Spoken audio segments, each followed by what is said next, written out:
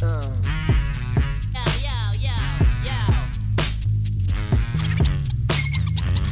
take a couple uppers, I down a couple downers, but nothing compares to these blue and yellow purple. Welcome to PEM Currents, the Pediatric Emergency Medicine Podcast. As always, I'm your host, Brad Sobolewski, and this is the second episode in Toxicology Season 3. This time, Suzanne Mazer, toxicologist extraordinaire from Seattle Children's, is going to talk about calcium channel blockers.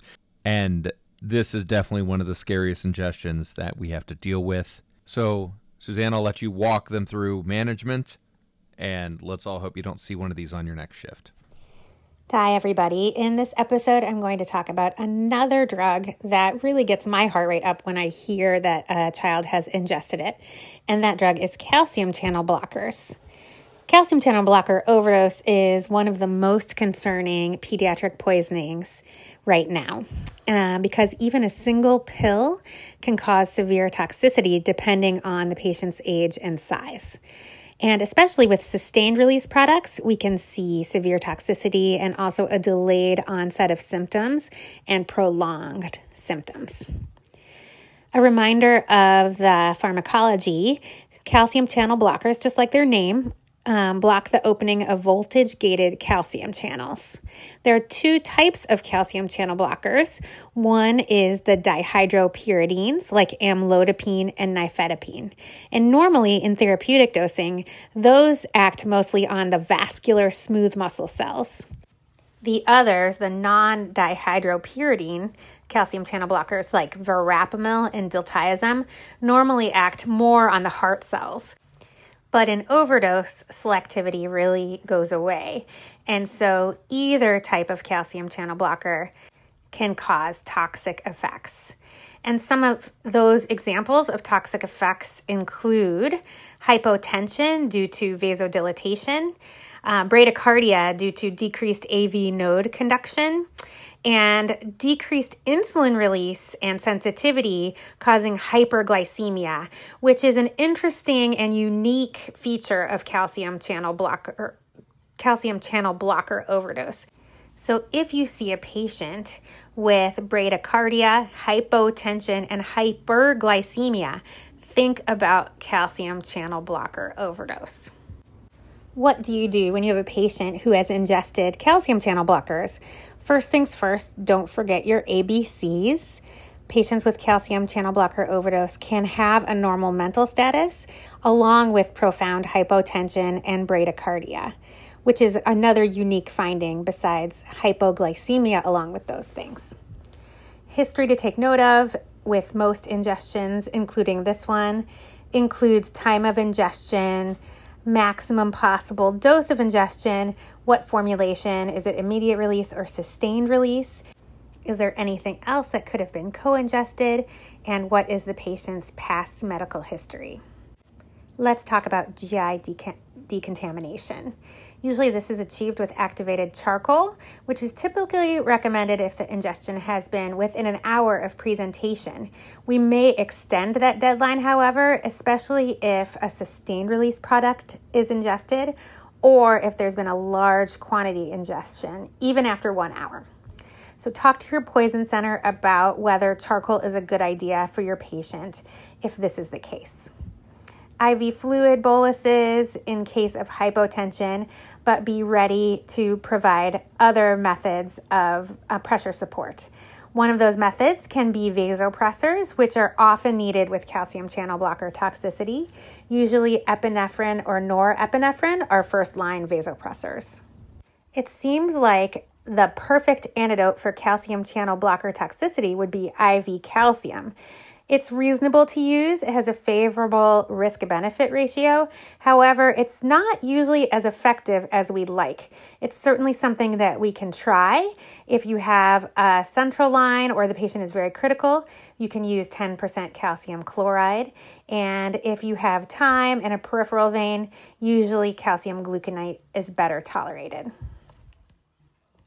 So you have a hypotensive patient with calcium channel blocker poisoning. You've tried fluid boluses, you've given a few doses of calcium, and you've ordered some vasopressors. What else can you do to help with the myocardial dysfunction that comes along with calcium channel blocker toxicity? If you were thinking about insulin and glucose, you are correct. Insulin and glucose are a great antidote for calcium channel blocker toxicity for patients who have myocardial dysfunction.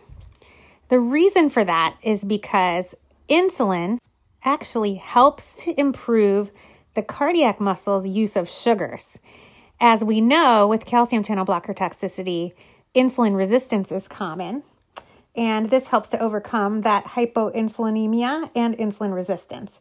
It also helps to increase inotropy. So a lot of good reasons to use IV insulin along with some glucose in your calcium channel blocker poisoned patients.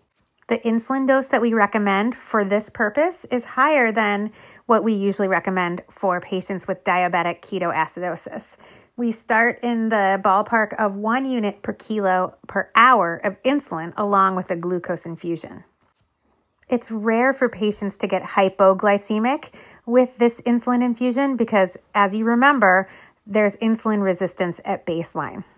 But many hospitals have a protocol written for this, so definitely look for that. Talk to your poison center and or your local toxicologist to make sure that you have this infusion ordered correctly. It works really well. It usually takes about 15 or 20 minutes to help with the cardiac function and to help with the hypotension. So be ready to order this. Take a look and see if your hospital has a protocol for it, and definitely involve a poison center if you can to get this dosing correct. Most patients, once they have this therapy started, do really, really well. But if they don't, there are a few other heroic measures that we can take in patients with severe calcium channel blocker toxicity. One of them we've talked about in previous podcasts is intralipid therapy. Most calcium channel blockers are somewhat lipid soluble. So the point of intralipid therapy is to absorb some of that calcium channel blocker into the lipid molecules, and then they have less opportunity to cause toxic effects in the body. So this is something to get ready if your patient has been started on insulin, glucose, vasopressors, and calcium, and they still are having hypotension and myocardial dysfunction. And finally, ECMO may be required in patients with severe calcium channel blocker toxicity who are refractory to all the other antidotes and measures that we've discussed today. So in summary, if you have a patient who's ingested calcium channel blockers, it's a good idea to be very prepared. Things that you're going to want to have ready include calcium, fluids, vasopressors, insulin and glucose infusion, intralipids, and ECMO. Remember to involve your local toxicologist and your poison center early if you have a patient with calcium channel blocker toxicity. Thanks so much for tuning in, and I will talk to you all next week. Thank you again, Suzanne. I hope that you found this episode informative, if not a little bit terrifying. Calcium channel blocker ingestions can be very hard to manage, so please take advantage of the knowledge and expertise of your toxicologist and poison control. All right, you know the deal. Send me your feedback. Email, direct message on Twitter, Facebook message, leave a review on a podcast site.